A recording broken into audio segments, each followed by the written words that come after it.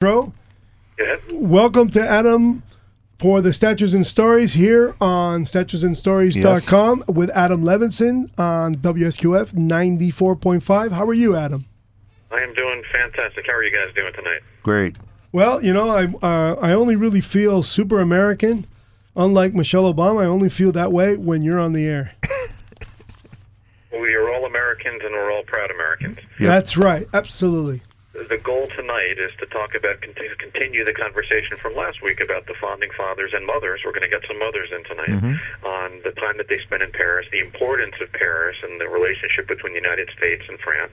And of course, this is the continuation of a discussion after the burning and the fire at Notre Dame. So that's why we decided to spend some time researching. And it's a lot of history that's going to come up. In fact, we were just talking before we officially started with Ed about Talleyrand, who was for many years, he was the brilliant French statistician, or the foreign minister that France had under various regimes. And Ed, I was going to ask you if you happen to know the story about Talleyrand and Aaron Burr. No, that's Talleyrand was like the J. Edgar Hoover. He served many administrations.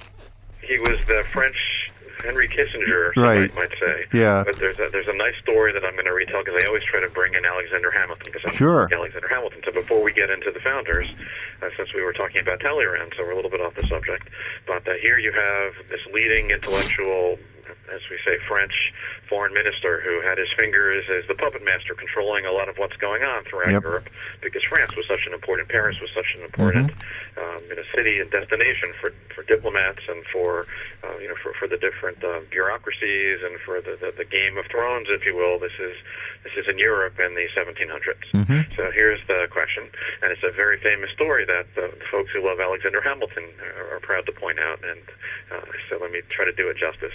So the quick story is that Talleyrand came out of power, fell out of favor during some of the Napoleonic period when Napoleon is in control, and then Talleyrand eventually goes back to Paris. But Talleyrand spends a little bit of time in the States, and he's traveling around, and he gets to meet and know Alexander Hamilton because he's studying what Alexander Hamilton is doing with his financial plans. And Hamilton really got our house in order and set the stage for American prosperity under Washington. So he became very familiar with what Hamilton was doing, and then he returns back to France. And I think we mentioned last week that Burr spent a lot of time in France because Burr was escaping persecution and prosecution because he had killed Burr was the vice president at the time, but he sort of traveled to France to get away from problems in America. And he spent a good amount of time in France, and we talked about last week he actually had 2 children while Burr was in France. But Burr goes, here's the point, Burr goes to meet with Talleyrand one day, and he goes to walk into Talleyrand's office, and Talleyrand sends the message through his assistant or secretary that, Mr. Burr, you've come to see me, but I want you to understand that I have a portrait of Alexander Hamilton, and I wish I had written it down with me, but hanging over my door, or over my desk, are you still sure you want to meet with me? Oh. So then apparently Burr does go in to see Talleyrand. Talleyrand describes to Burr that in his opinion, the 3 most important figures of our age, the most important, and this is at a time when Napoleon is the leader of France. So Talleyrand describes to Burr that the 3 most important figures of our epoch, and he mentions Hamilton at the top of that list. So that to give you some idea of what Talleyrand thought of Hamilton. Sure. Well, Hamilton undoubtedly laid the foundations for a sound federal government credit and a sound U.S. dollar, which later allowed Thomas Jefferson to buy the Louisiana Purchase. And maybe we'll have time to talk about that today. And Manny, what is your favorite musical these days? It's still Hamilton. So unfortunately, Hamilton never made it to Paris, but tonight we're going to be talking about those founding fathers and mothers who did make it to Paris.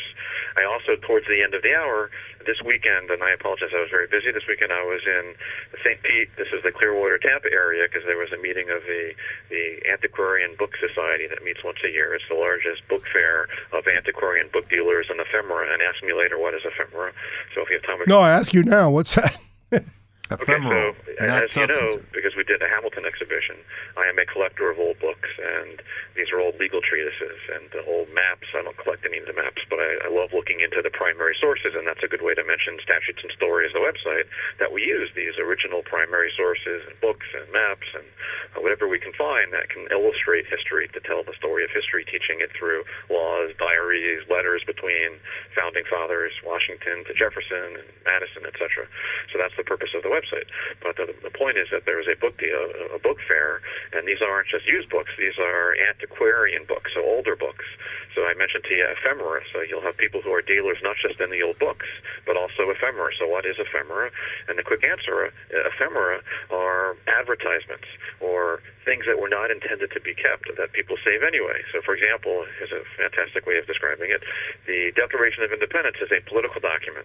But when the Declaration of Independence was printed in a newspaper, the first page of the newspaper was the Declaration, but the second page of the newspaper would have been newspaper articles and advertisements. So, because it was intended to be thrown away, that's ephemera. So, wow, cool. In Cuba, they use that for toilet paper. They're all about American history and the Republican conventions, for example. So people collect, and you may collect it also. In 100 years from now, maybe even sooner. But political buttons and political pins. And I like Ike right, button yes. at home, and I also have Nixon for president at home.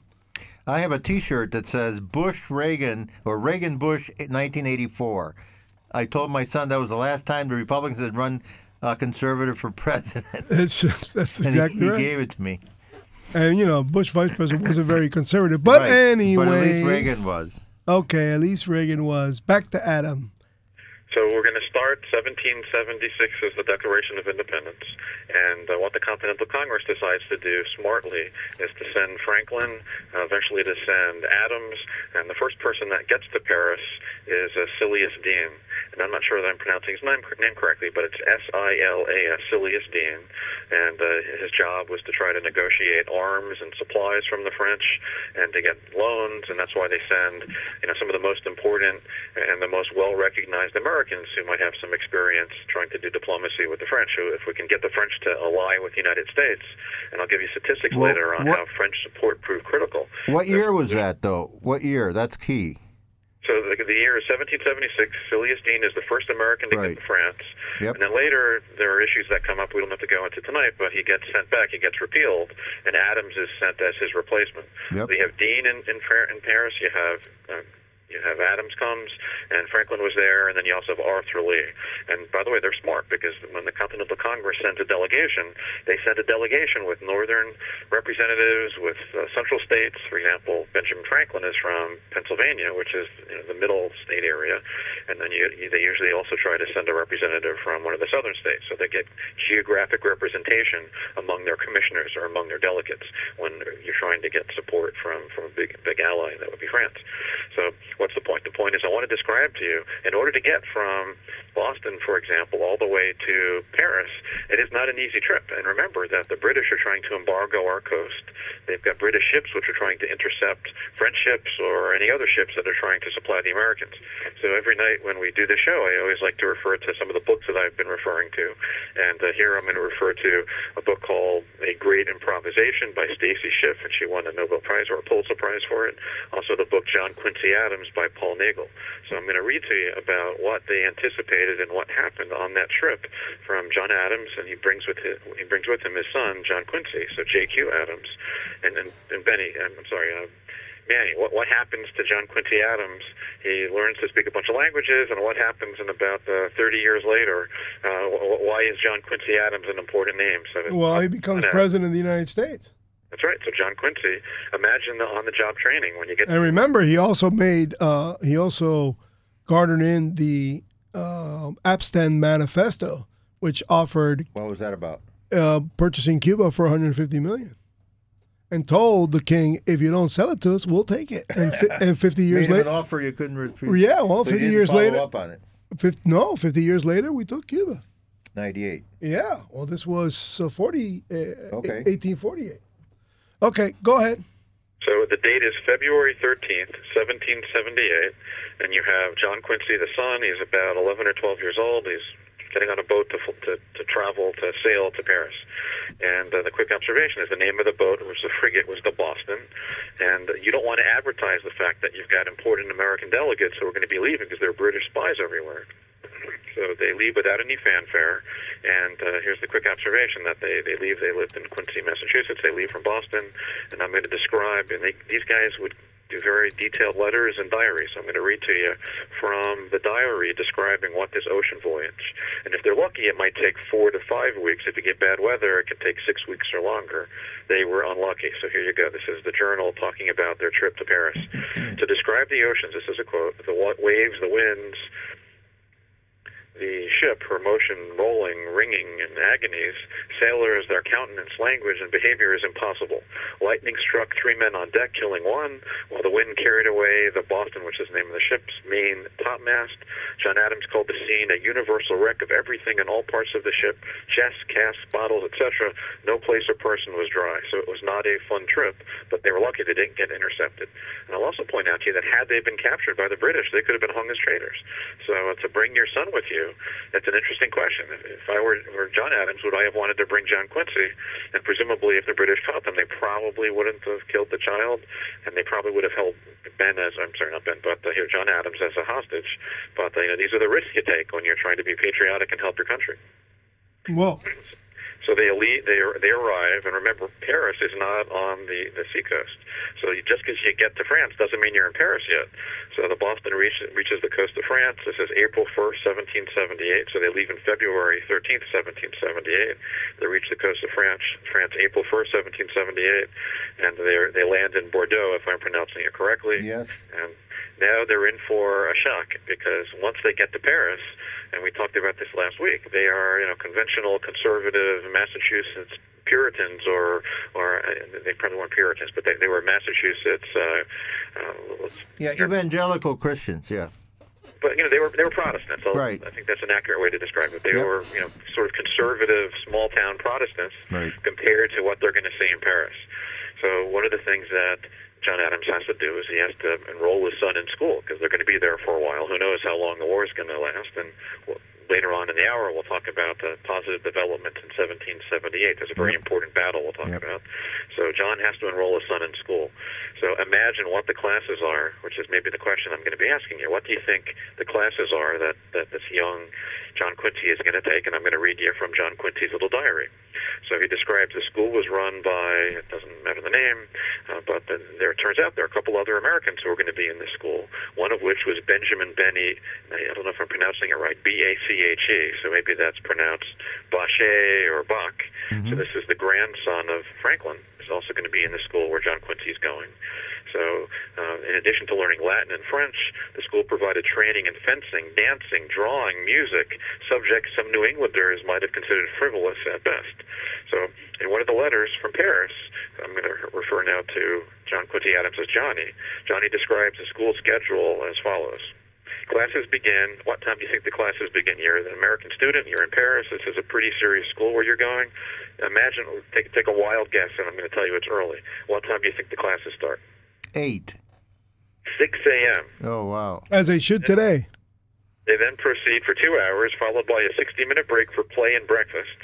Studies then resumed until noon, when another interval allowed for dinner, so they were eating their dinner relatively early in the day and for more recreation. Then it was back to class from 2 to 4:30, more play for half an hour, and finally classes from 5 to 7:30 when the students stopped. Afterward, there were games until it was time to retire at 9. So this is the education that John Quincy Adams is going to get in Paris. And then he has additional learning when he gets home with his father, who's a Harvard graduate and is all about learning and education. So that's a little bit of the background of John Quincy Adams, who later becomes I know the 6th president of the United States. All right, so what about Mrs. Adams? So what winds up happening is that, as it turns out, the good news was that when John Quincy Adams arrives, Franklin has already succeeded in getting a peace treaty with the French, with the Talleyrand, or whoever the minister was at the time, and with King Louis XVI. So let me pause a little bit to talk about Benjamin Franklin.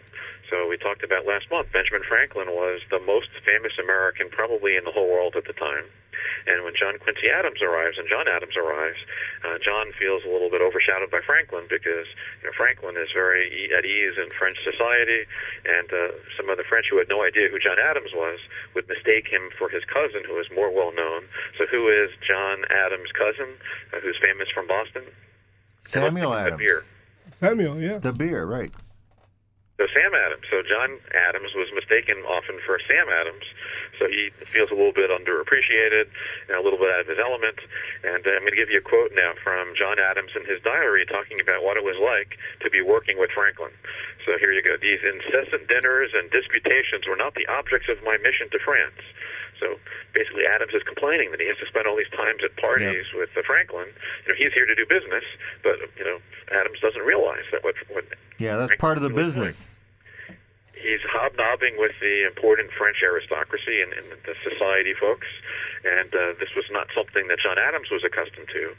So Franklin mingles in this atmosphere of high society. He tells jokes. He's got harmless sort of a personality. He's flirting with women, and eventually John Adams will later come back, but because they achieved what they needed to do, which was the Treaty of 1778. This is an alliance that we make with France. So here's an important update about what happens with John Adams. So John Adams eventually leaves to go back home to the United States, but during his stay, when he gets back to America, he learns that he's been appointed by the Massachusetts Constitutional Convention to draft the state constitution. So this is going to be the first constitution in the states, because this is 1778 timeframe, 1779. And importantly, the constitution that Adams drafts becomes the model or the framework for the U.S. Constitution and also for a lot of other states. So it was a good thing that Adams goes back home because the work was done, because Franklin had succeeded in negotiating the treaty which gave us the alliance with France, and a couple treaties, actually two treaties that were negotiated. And Adams does what he needs to do in Massachusetts, and then he will return in 1783 for the Treaty of Paris. And I'm going to read to you at some point, there are letters, and here I want to talk about what it's like to be separated from your wife for years. So between 1762 and 1801, John Adams is separated from, and here, let me ask the question, who is John Adams' famous wife? Abigail Adams. So he's separated basically for half of their marriage. They spend apart. Either he's in Boston working with the Constitutional Convention, or he's working with the Constitution. You mean he was in Philadelphia because she was in Boston? Well, but they did keep letters. Letters, yeah. Yeah. So perfect. So over 1,100 letters were written between the two spouses, Abigail and John, between 1762 and 1801. And again, half of the time they spend apart. He becomes the minister to England. He becomes the minister to the Netherlands. And of course, it's after the war that he becomes the minister to London, to England. So I'm going to read a little bit to you about some of the letters, and it's a fascinating study. There are lots of good books that have been written using these first-hand sources, which is what we like to use on statutesandstories.com, of Abigail writing to John, and she's trying to make sure that he doesn't wander, if you will, when he's in Paris because of all the temptations, and Adam's writing back to her. So let me read a little bit about what that might have felt like for Abigail. So keep in mind that these transatlantic crossings were infrequent. Ships were lost. They were taken as prizes. Mail packets would be thrown over the side of the boat if they thought they might be confiscated. So whenever she would see a ship arrive from Europe, she would race to Boston Harbor. This is Abigail. She would hurry into town. She would haunt the wharves, seeking passengers and crew, trying to find out how her son and her husband is and where they are.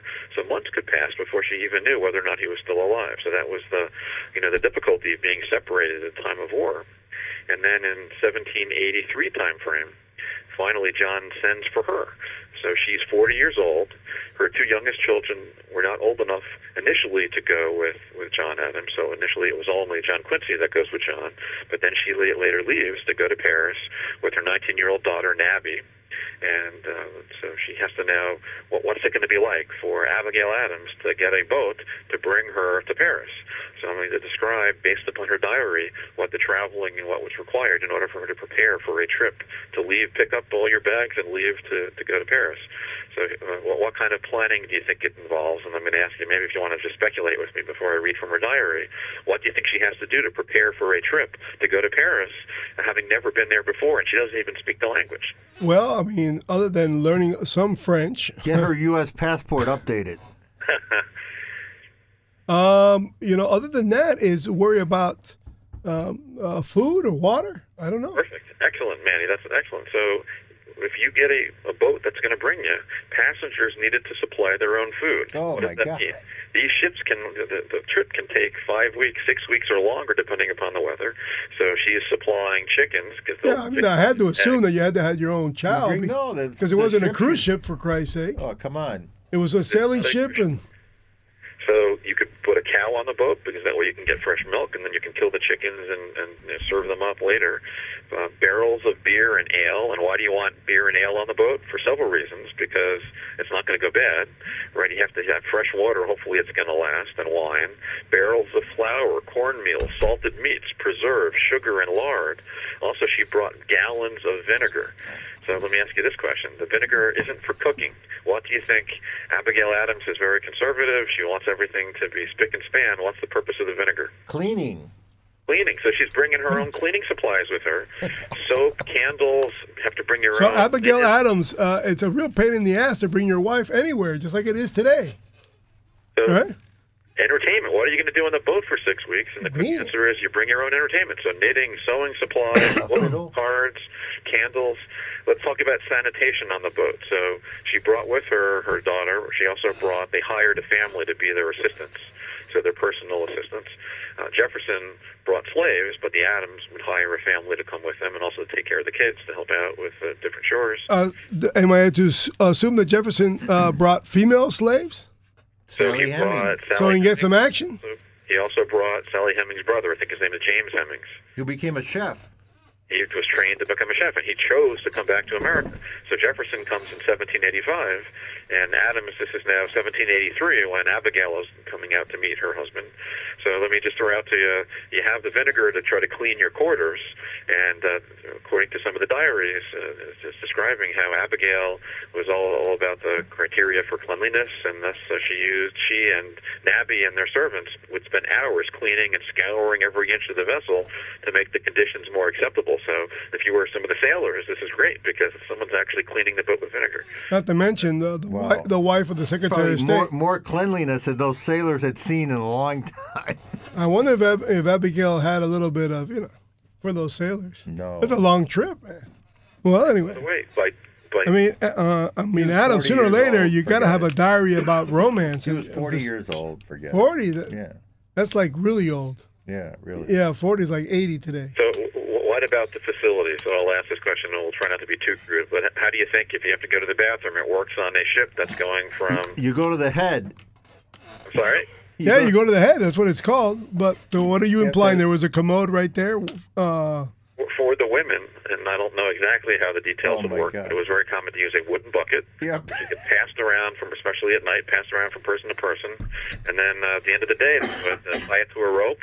They would have it get cleaned out by the ocean and then bring it back on board. That's the way to do it. Best way to clean it out. Throw it in the ocean, pull it back. That's why she had all the vinegar, and that would also hopefully fight disease. I don't know if you understood it. But, so that's what it was like. And salt water is good disinfectant. The perfect disinfectant. All right, so Abigail arrives in France with her daughter, with the two hired staff that are going to help them. So, she was familiar with Boston, but Boston was a city of, compared to Paris, tiny, 15,000 people in Boston. But Paris is a city of palaces and gardens and opera and magnificent buildings and avenues. But there were also a lot of poor people and a lot of beggars in Paris, so she'd never seen anything like that from the standpoint of the begging. That's not much different than today. Right, because Europe is still begging. No. It's a different problem there. All right, continue. So this is interesting. So I was trying to identify last week what Americans had seen Notre Dame or Notre Dame in the 1780s, 1790s. Who would be privileged enough or have the opportunity to go to Paris? And surprisingly, there's a good number of people who were studying in Paris. So Benjamin Waterhouse, and I did not recognize the name, but he will wind up meeting with the Adams and with Franklin. So who was Benjamin Waterhouse? And as it turns out, he was studying medicine, and he then later goes back to Boston, and in the 1780s time frame winds up founding Harvard Medical Schools. He was one of the three founders of Harvard Medical School. So Benjamin Waterhouse, and let me throw out to you, founded Harvard Medical School with John Warren. And this is how these families are so connected.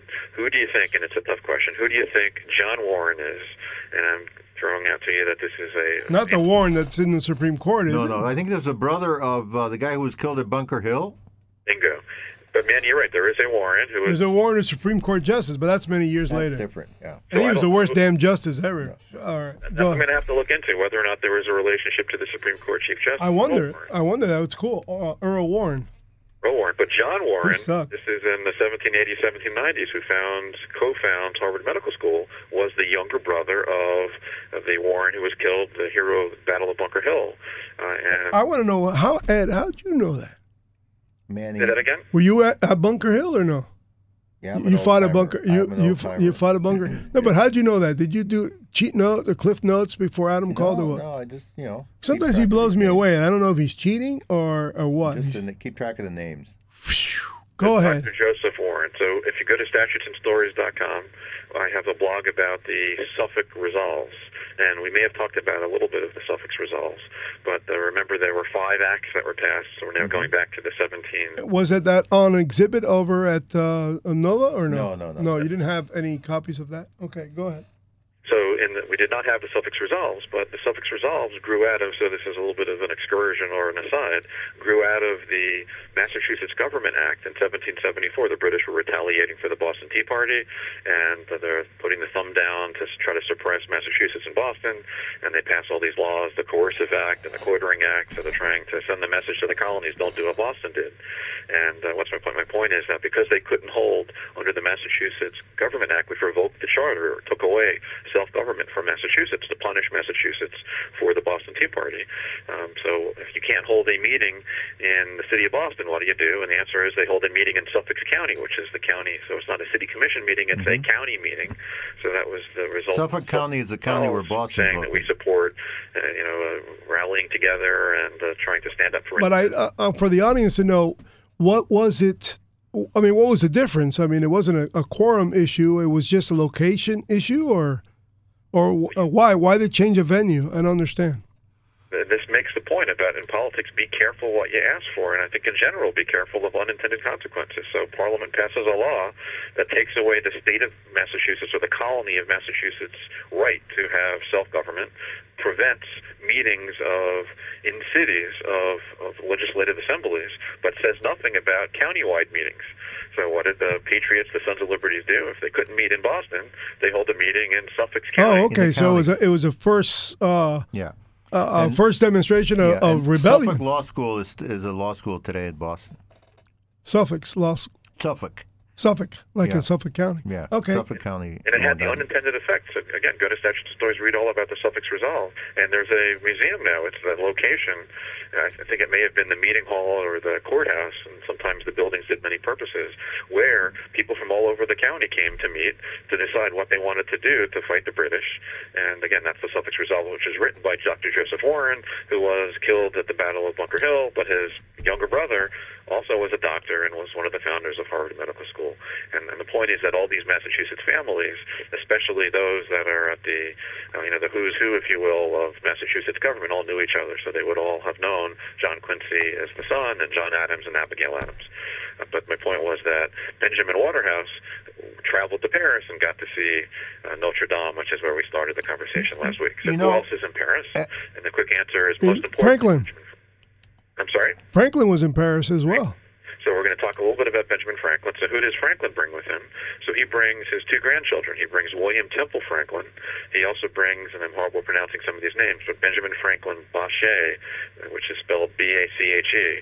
So maybe it's Bach or Bache. Yeah, no, wait, I'll tell you. It's because of the mother. It's Bake because there was a Wall Street firm in the early 80s, Bake, Halsey, Stewart, that was very prominent. And Mr. Stewart was a University of Chicago alumnus, and he gave a lot of money for the business school building.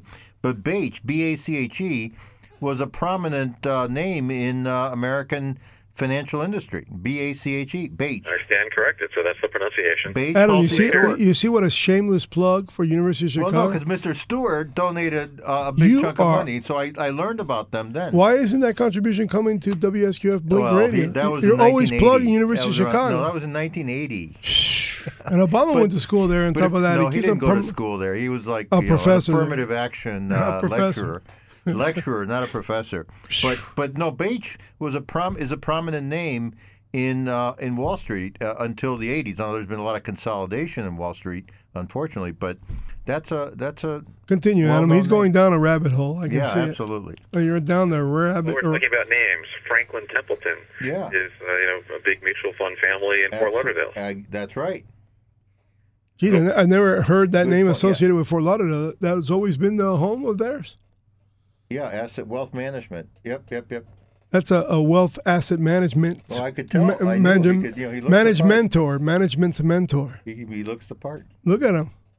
Captain Cash. I want to say that the financial firm of Franklin Templeton, they Fajita in the house, fire in the house. Busted. No relationship, but they chose the name because it would look good and people will recognize the name. Okay. Well, this becomes a podcast. People pick prominent names, even if they're not related to the company, just as a prominent name, like Columbus Life Insurance, or Christopher Columbus. Oh, the Knights of Columbus. Right. That's what's up? Yeah. Okay. Adam, this is all good, but I got to tell you, all this was made possible by the Battle of Saratoga in 1778.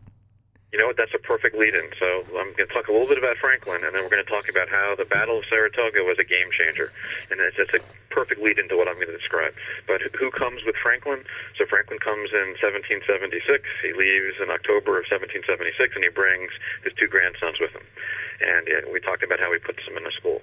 So I'll give you the date, December 4th, 1777. And Franklin would have meetings at the location where he's staying, where he would invite all Americans, and they would have dinner together, and they would try to catch up on the news and see what's going on. And things were not going well because they understood that Philadelphia was probably going to get taken by the British. Right. And this part of the war is not going very well. So it's December 4th, 1777, and an American comes racing up down the road to deliver a message. A young Bostonian wrapped in a travel-worn fur coat arrives to deliver an urgent dispatch entrusted to him by Congress. So Congress sends his messenger. And Franklin yells out, "Is Philadelphia taken?" "Yes, sir," was the reply, "but I have later news than that. Sir General Burgoyne," and I'm horrible. Burgoyne. So General Burgoyne, who is the British general, has been defeated at Saratoga, with his whole army has surrendered. So what does Franklin do once he receives this news? He's having this dinner meeting with a bunch of the Americans who are in Paris, including this would have been 1777, including Adams hasn't arrived yet, but there would have been Lee, and Celestine had probably already left, but the Americans who were in Paris. So what does he do? Franklin's eyes beam, his bighorn spectacles, he cries out to his butler, "Champagne for Mr. Austin," who brings his glorious news.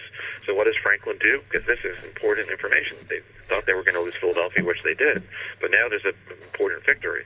So Franklin immediately wants to apprise the court in Versailles, let the king know of the news of an American victory. And Franklin, in a way, is a perfect person to do it, because what was one of his jobs when he lived in America? He was a scientist, he was an inventor, he was a writer. Publisher. What was one of his first jobs? Publisher. He knows newsprint. He knows how to write stories. So what does Franklin do? It's too bad he didn't have a printing press with him at the house where he was staying, at the estate where he was living. But he decides, of course, he has to immediately notify the king and notify the French advisors to try to get them to recognize American independence. So smartly, he prepares a invitation so that they can invite him, an announcement, so maybe they can invite him over to meet with the king. And he wants to propagate not just the American victory, but he wants the French to understand that there were French officers who were courageous, who were part of this process, and he wants to advertise how French were participating. And a lot of Americans and a lot of people in general did not know that the French were providing military assistance. And the French were doing it sort of behind the scenes because they didn't want to attract the attention of the British, because the French were not yet prepared to enter into a war with Britain, but they wanted to provide military aid, which they did behind the scenes secretly. In fact, I think at another evening we talked about the name of the company, and a lot of this was coming through New Orleans and coming through Spanish and coming through other countries. It wasn't just coming from France. But the name of the company, by the way, that a lot of the aid prior to the decision of France to enter into the war came from a company, Hortales and Company. So you had these fictitious businesses that were created to provide supplies. And that was all because Louis XVI was willing to provide assistance. So here, Franklin receives this wonderful news that there was this big victory at the Battle of Saratoga, and he has to describe what's going on. So when he decides to do is to make sure and remind the French court that Americans in general had no inkling of the king's generosity given the secrecy of the French aid. So he wants to let them know, you've already provided assistance. A lot of this is because of French assistance and French support. And let me give you some statistics. There are some historians that have estimated that at the Battle of Saratoga, 9 out of 10 American soldiers carried French arms, French guns, and virtually all had French gunpowder. So without the French assistance at Saratoga, things may have been very different. And remember who some of the French officers were who were volunteering. Lafayette is an example of a Frenchman who traveled to America to fight the hated British who had beaten the French in the French and Indian War or the 7 Years' War. It goes by both of those names. Mm-hmm. So here's a great quote about how excited France was and how excited Benjamin Franklin was. So this is one of the newspapers is describing how only the man who had discovered electricity can electrify both halves of the world, and now he has the perfect opportunity to sell the French. You need to now join the war, and we need you as our official ally rather than our secret, surreptitious ally who is supplying us. We need French troops, and we need official French support. So March 20th of 1778, Franklin does get announced, and the treaty gets signed, the Treaty of Alliance, which is one of the first American treaties with a foreign country. When I say American, this is the Continental Congress, yeah, right? the colonials. The 13 colonial states. So Franklin eventually gets to go meet with, and I don't know who else traveled with him, presumably all of that delegation travels to meet with the king. This is March 20th of 1778, and this is the first time, and I'm going to quote, he was announced as the Deputy of the United Provinces of North America. Rather than the 13 colonies, it's the United Provinces of North America, was the way he was announced to King Louis XVI. And there was a March precedent 20th. for that in the Netherlands. The United Provinces of the Netherlands had been formed when they were a republic in the 1500s. And that raises a question. The Netherlands, those provinces are tiny by comparison. And what the founding fathers and mothers were trying to do, to take 13 colonies that stretched all the way from Maine to Georgia, and to have a democracy of whatever you want to call them, a commonwealth of these allied states working together, had really never been done on that scale before. So imagine, you've got Louis XVI, you have these Americans who are basically backwater, and that was a point that you made at the last discussion, Ed, which was about how Franklin sort of had a homegrown personality. He was not ostentatious. What kind of a hat did he wear? You mentioned it last week. Coonskin hat? Yeah, he wore a coonskin hat. Now, a lot of the French aristocracy would all shave their head, and they would wear wigs. And I've recently learned what's the reason why they would shave their head. And think about sanitation Lice. and public health. Head lice. Head lice. So that was the reason that they would powder themselves and shave their head, because lice was such an issue back then. But Franklin didn't do it. He's losing his head anywhere, losing his hair anyway. He's 70 years old. So he addresses. First, the king speaks to you. So Louis addresses Franklin, and this is what Louis says. Please assure Congress of my friendship. I hope this will be for the good of both countries. So you're Franklin. The king, Louis XVI, the most powerful monarch in all of Europe, has said to you, please assure Congress of my friendship. I hope this will be for the good of both countries, because both countries are taking big risks. What do you think, and you're not going to know the exact answer, but speculate with me, what do you think Franklin is going to say when the king says to him, please assure Congress of my friendship, and I hope this will be for the good of both countries? What do you think Franklin says? Will do. Will do, exactly. So he does it in a more stretched out manner. But he says, Your Majesty, you can count on the gratitude of Congress and on her commitment to the engagements into which she enters, which is a perfect answer, because he's saying, the king is saying, please assure Congress of my friendship, and he responds on behalf of Congress, you can count on the gratitude of Congress and her commitment to the engagement, to the contracts, the treaties that have been just signed. And if he goes on to say, if all monarchies are governed by the principles which are in your heart, sir and sire, republics would never be formed. So I want to tease that out a little bit with you. So I mentioned how France and Louis XVI is an absolute monarch, unlike England. So Ed and Manny, do you want to talk about it? How is France different than England in the 1780s in terms of the way their system works? There was no parliament. There was no parliament that the king had to call. In fact, when he finally calls the semi-equivalent of parliament in 1789, it hadn't been called for over 100 years. I forgot how long it was. So there was no check and balance on the power of the executive, whereas the English had had a civil war in the 1640s, and the king got his head chopped off, which is a good check on royal power. And so after that, and especially after the Glorious Revolution in 1689, when the king James II, I think this time, was chased out by the lords of England, it became the king and Parliament. So the king was checked by whoever had the majority in Parliament. And over the 1700s, the British Parliament developed a system of the Prime Minister and different parties, the Tories and the Whigs, and it really created the foundation for what we Americans then copied after the Revolution. So you basically asked the wrong person. What?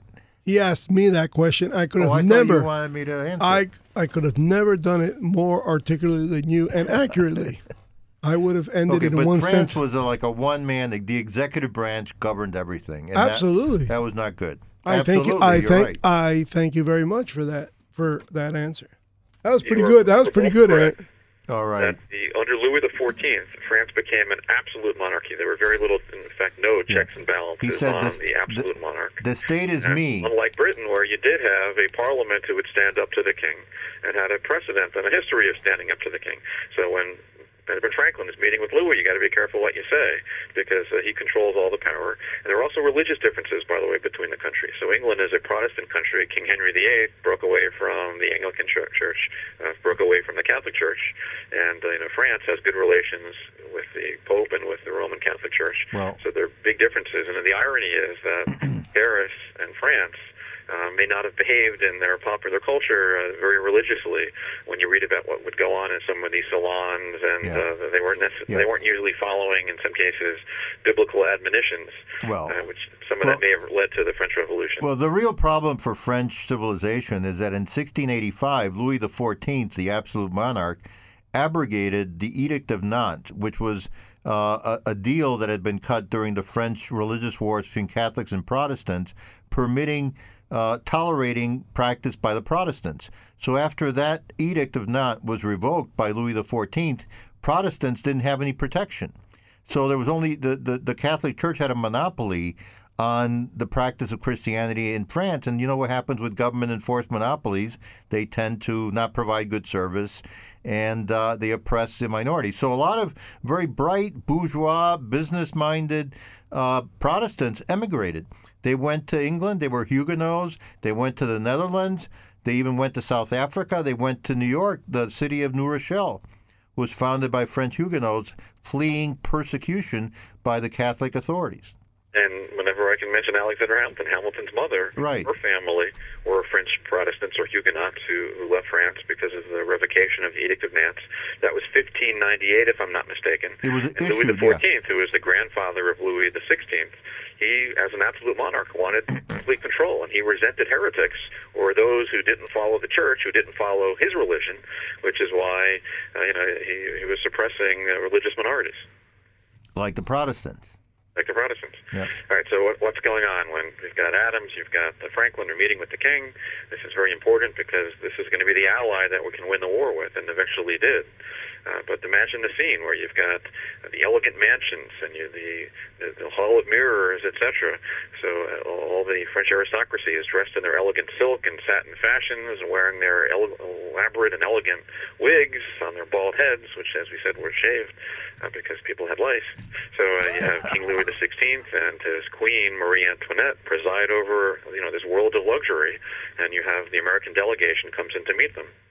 So some of the historians have commented that Franklin, in a way, was the perfect American to have to lead and to be the face of America, because what the French could have considered the Americans to be was a threat, because we're resisting the King of England, and we can talk about some of the ironies here. But if once you put let's call it a chick in the armor, or what's the expression? Chink in the armor. Chink. Once you start pulling on the threads, if an absolute monarch is allying with these Republicans, these Democrats, who are trying to create a Republican form of government where it's the people who are in control, that can be very dangerous. But Franklin was not intimidating. He had a humble style that included his clothing, as we talked about. He had an amazing intellect. He was embraced by the aristocracy. And I'm going to give you a quote here, according to one of the biographers, that Franklin was temperamentally suited for France. The streak of irreverence that ran through him made a sense of humor. He was always down-putting. He's not trying to portray himself as important. He's trying to be the man of the people. So his irreverence that ran through him his entire life had a congenial reception in Paris, as did his love for laughter and his desire to amuse. And one of the scholars that focuses on Benjamin Franklin, Leo LeMay, has called Franklin, quote, the most essential and successful American diplomat of all time. And he was able to convince Louis, with the assistance of the Battle of Saratoga, to provide us not just military aid, but French forces, French ships, and we talked about the Battle of Yorktown, which probably had more French fighting at Yorktown than it had Americans fighting at Yorktown. Well, not only, I think that at Yorktown, one of the key battles was offshore. It was the Battle of Chesapeake Bay, where the French It's called the Battle of the Chesapeake. The Chesapeake, and where the French squadron, led by Admiral de Grasse, came up from Cuba and chased away the British with slaves and Cubans. Okay, and on board, about 1,800 of them. I was talking to a military veteran last month, and he said that 38 French ships versus 55 British ships. Well, but he said that from 1714, when the War of the Spanish Succession, when Britain got Gibraltar, to 1815, the end of the Napoleonic Wars, the British Navy consistently defeated and pummeled the French and Spanish navies generally. The only much larger ships. And there were a lot of money. I mean, having the Bank of England helped them to finance a lot of ships and more, a bigger ship. But he says the only battle that the French-Spanish won against the British was the Battle of the Chesapeake. Yeah. Well, apparently they pinned them down and they disguised. Well, the French ships were riding low because of all the silver, and so the British shot over them, and the French were more effective in their cannonade. Did you steal that from my book? I stole that from you. I didn't steal it. I borrowed it. They borrowed it from the book called The Fiscals. I give you credit. So, well, all right. But that's amazing that in 100 years, the one battle that the French-Spanish Navy won, including losses like Trafalgar, was on behalf of America. Which changed the course of world history, because that was a decisive battle that made America great again. Well, it made it great to begin with. Yeah, made it great, period. Because imagine America would have been half its size. It would have been more. Cornwallis would have been evacuated, and the British would have stayed in North America, and all the way down to Yorktown. They held Charleston, or he wouldn't have been evacuated. He could have been reinforced. So meaning Canada would be larger than the United States. Yeah, he could have turned on Rochambeau, the French general at Yorktown and Washington. Yep. Okay, Adam, continue. I completely agree. And one of my favorite songs from the musical, the Hamilton musical, is The World Turned Upside Down. Yep. This is the Battle of Yorktown. The British did not expect that they would be surrendering to the Americans, and it was the Americans and the French. And you're right, because of the French fleet and that victory that bottled up Cornwallis, he couldn't escape by water, and we were able to take advantage of that. And who leads one of the charges on Redoubt 10? Right. This is siege warfare, where you're building encampments. Hamilton himself. Right, and they did it at night, and they did not take any firearms. It was just cutlasses, swords, swords, and scaling ladders, and they just the French took one, and the Americans took the other, and Hamilton led the charge. That's right, with bayonets, and they're purposely not trying to use a surprise, not shooting when they make that assault on the British. So. What else can I tell you about the news? So that's a huge battle. This is the Battle of Saratoga. Allows Franklin to convince the French to support the war, which they were supporting anyway, but now officially support the war. I also wanted to point out that it wasn't just the French Navy that was involved. The French were able to bring in more ships because the Spanish, and we may have talked about before how the Spain and France were related, the kings of France and Spain were related. They were Bourbons.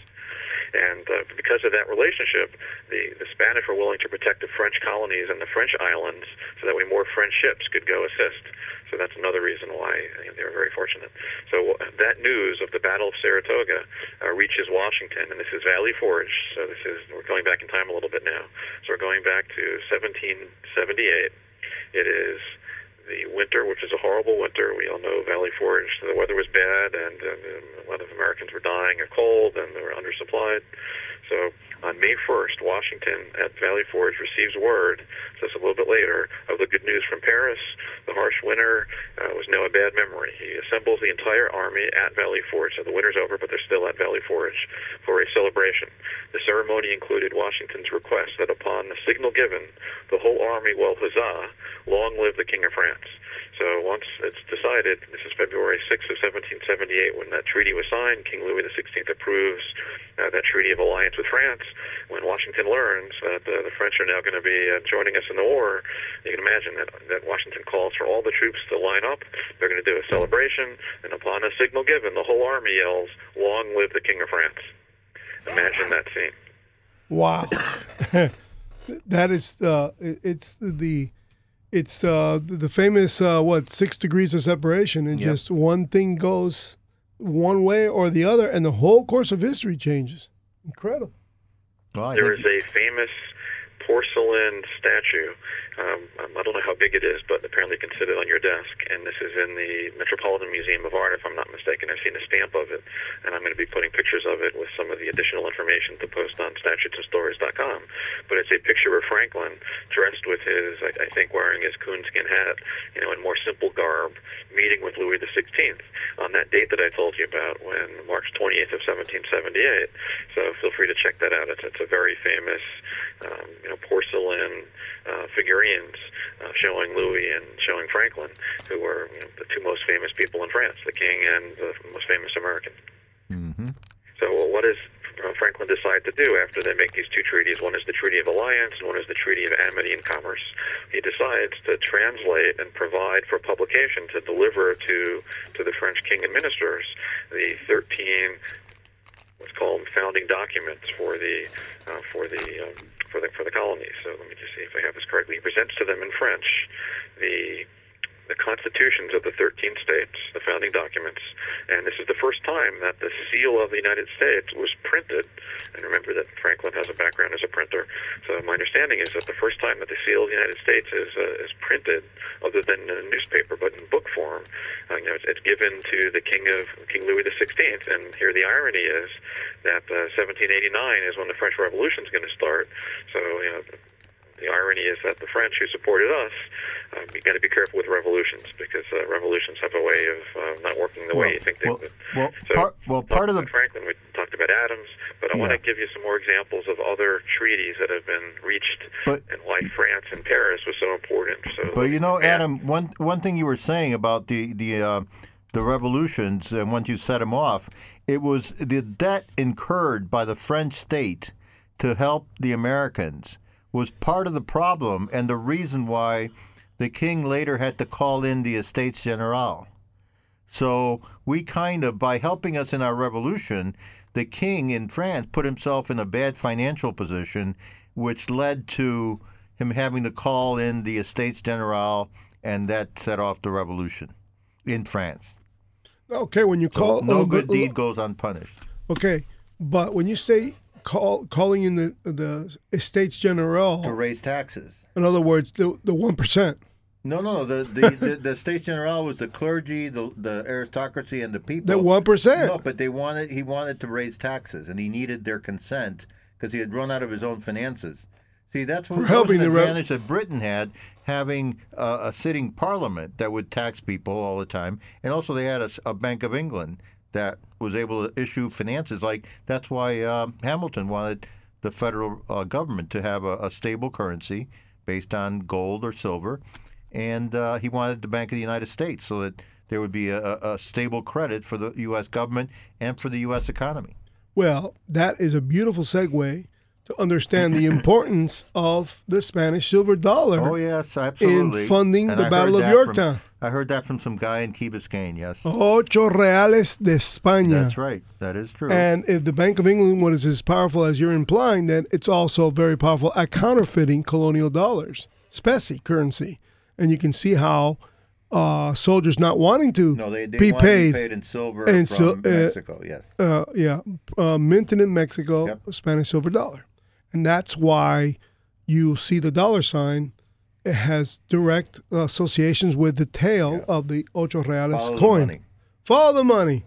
Adam, did you ever I think I sent it to you by text, the actual 8 reales coin. You can see the the two columns with the silk reefs. That's where they get the S for the dollar sign. The dollar sign, yeah, that's where it came from. That is, I would agree, one of the most important coins in the Western Hemisphere. Absolutely. Right. So what I'd like to do now is just give a little bit more background about. We were talking about the founding fathers. We're talking about Franklin and Paris. So. And we had also just now talked about the Estates General. So just to give more background, so the Estates General, or the Estates General, was the legislative assembly that had not met for 150 years.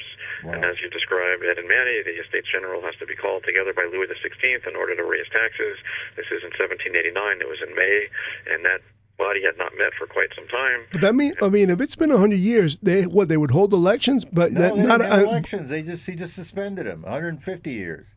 I know, but when he does call them, he was a despot. He was a. I understand, but if you call an assembly into act, there has to be assemblymen. You're opening up a can of worms, and that's so. What they had to quickly elect themselves to attend this event. Whoever was the clergyman, whoever was the aristocracy, and then maybe they elected some bourgeois people. Okay, but that happened to me quickly. The houses or the three groups, right? And we've talked about this before. You have the estate, so it's called the old regime. But the first estate was the clergy. The second estate was the aristocracy. And unfortunately, it was a very unfair tax system. So most of the taxes were collected from everybody else, which is the third estate. Yeah. So even though the third estate was those who were making money, they were the businessmen, the bourgeoisie, the farmers, etc. You needed a vote of two of the three estates to get anything done. And as long as the first and second estates worked together, they could run roughshod. They could get what they wanted over the backs, and their famous cartoons of how the first and second estate are riding on the backs of the third estate. But I agree with that analogy. It was be careful what you ask for. And when Louis called for the meetings of the Estates General, you had what was called the Tennis Court Oath, and you had members of the first and second estate join the third estate, and it put Lafayette in an interesting position because he had to decide: does he want to support his family and those who come from his background, or does he want to experiment in this process of democracy? But so we could spend and have in prior evenings talked about the French Revolution. Maybe we'll do that in more detail at another night. But I wanted to talk about Paris and treaties because I think you'll get a kick out of some of the French treaties. Sure. But a lot of history professors will tell you if you have to answer a question on Jeopardy, maybe we could talk about what's going on, which is quite interesting on Jeopardy. But if you have to guess on the name of a treaty or a location of a treaty, what is the best answer for a question about treaties? What's the location where you've got more treaties than anywhere else? Treaty of Paris. All right, so perfect. So which Treaty of Paris? So here you go. So 1763, the Treaty of Paris that was adopted. Ending the 7 Years' War. 7 Years' War. The Treaty of Paris, 1783. What did that treaty do? That ended the American War. Ended the American Revolution. So I'm going to just mention some other dates, and these most of us won't know. 1784 was the Treaty of Paris that ended the Fourth Anglo-Dutch War because the Dutch were fighting with the British. 1784. 1814. What's that Treaty of Paris? What year? 1814. 1814. That was when Napoleon was defeated. Right, and of course we defeated Napoleon twice. When I say we, the British. And then 1815, there's another Treaty of Paris. Yep. Napoleon came back and was defeated again at Waterloo on June 18th, 1815. There you go. So the first treaty with Napoleon, the Allies give good terms to France. They let France keep most of its land, and they don't extract too much out of France. But 1815, when Napoleon escapes and he has to be defeated a second time at Waterloo, that's when the Allies decide to put in place basically reparations and make the French pay for the cost of that last war and require the stationing of troops in Paris, so foreign troops. So that's yet another Treaty of Paris. Well, the Champs-Élysées was filled with Russian troops, and I guess the word for fast or give me that in Russian is bistro. So all the restaurants became known as bistros. I am not kidding. Like that. You can look it up. Wow. You know, a bistro is like that's a Russian word. It means like, bring me that fast, or bring me that beer. Because I'm sovereign over you right now. Right. And that's also where the Rothschilds made their first. Well, that was part of it. They made their first People big, huge made money on Waterloo. Yeah. Yeah, on the falsifying who won that war. Well, they announced it as French victory. Really? Everybody sold the war bonds. Rothschild buys them all up because he knew the truth. Securities fraud. Yeah, at first fake news. Fake news. All right. And that's Rothschild walked in with this giant hat into the London Exchange, and everybody saying, "Wait a minute, we just got our butt kicked. Why is this guy so happy?" Everybody sold bonds to him cheap, and guess what? The news gets out that Waterloo was a defeat for the French, and he's sitting on all the bonds. Yeah, and the bonds went up in value, and everybody had to buy them from him. I don't think he lied. I think he just had faster news. He had inside information. He had a quick messenger. I guarantee you, when he was convincing someone to sell him bonds, he was tooting the horn that, hey, we lost. Hey, we lost. Okay, all right. Maybe. You want that thing that's worth $1? I'll give you 50 shekels for it. All right. Come on, man. You're trying to get people to... All right. Go ahead, Adam. So in our last couple of minutes, I'm just going to give you more dates, and you try to tell me these are all treaties of Paris or resolutions or other kinds of French agreements that were based out of Paris.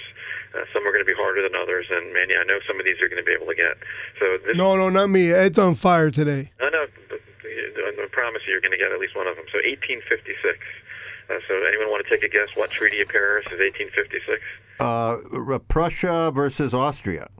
So the Crimean War. No, Crimea, I'm wrong.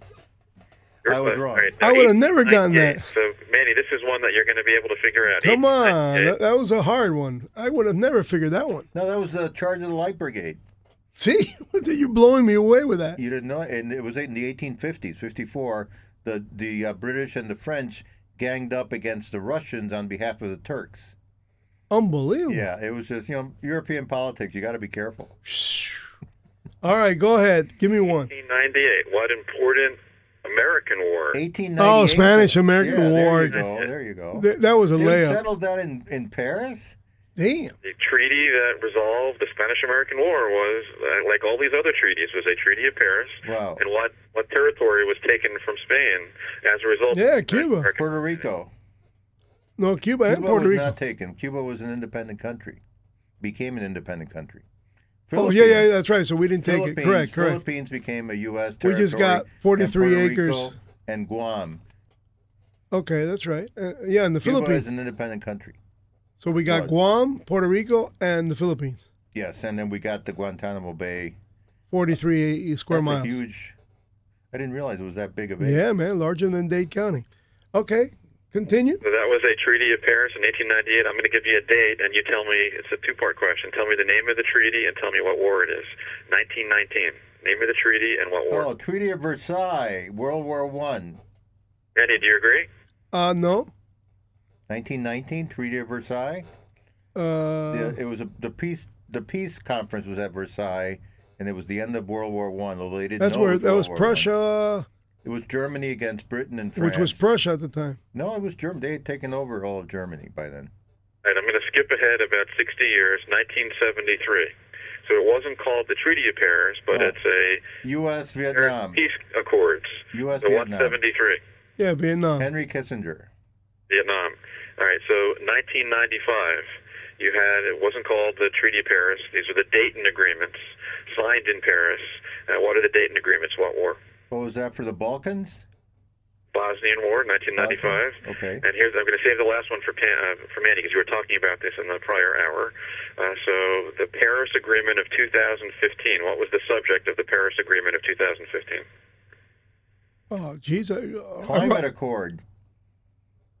Really? Climate or Iraq? Wasn't it? No, it was Climate Accord. Really? Yeah. Well, that's what we were talking about, so that's got to be the answer. Our new show. Yeah, with a new show with the Candela effect. Were you listening to the young student that was here? We have a new star here. A new star named Candela. We're priming her for fame because we already have one Hall of Famer who's now on. I don't want to advertise the other station. I don't want to understand another AM station. They're AM anyways. Yeah. We're FM over here. Okay, so that's the end of our show. Ada, would you like to have a closing statement? So everybody should feel free to check out statutesandstory.com, and statutesandstories.com is the website which uses primary sources to teach American history, and it's always a pleasure discussing fascinating American historical topics with you, gentlemen. Well, thank you, Adam, Thank you very much. I'll see you next Monday, and of course, I will call you during the week to see. And by the way, we should say that next Monday we're going to have a special program in our Concrete Conservatives. We're going to have 2 callers, each of them for about an hour. The first caller is Professor David Hyman of Georgetown Law School, who is an expert on healthcare economics. And he's going to give us a lecture, a law school lecture on healthcare economics. And then the second hour will be Carl Denninger, who is an expert on healthcare economics because he's an entrepreneur and he had to deal with it. So we're going to have a great program next week. Wow.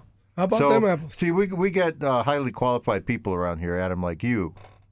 Thank you, Adam, and have a great night. Good night, everybody. Good night. That's the end of Statues and Stories.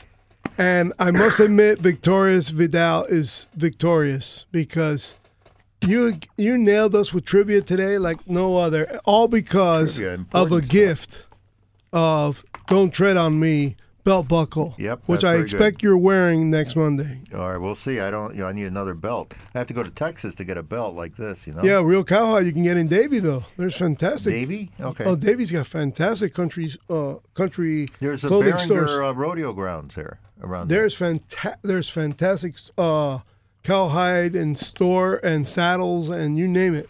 Leather products. Mm-hmm. Stay free, my friends. Stay tuned for Chris Ann Hall for the legal outlook Liberty on First University. The legal reason of TSA authority and also false FBI reports all the way to midnight because on Monday, Blink Radio at 5 o'clock is all about freedom, liberty, and the United States of America, the greatest country in the world. Take care. Stay free.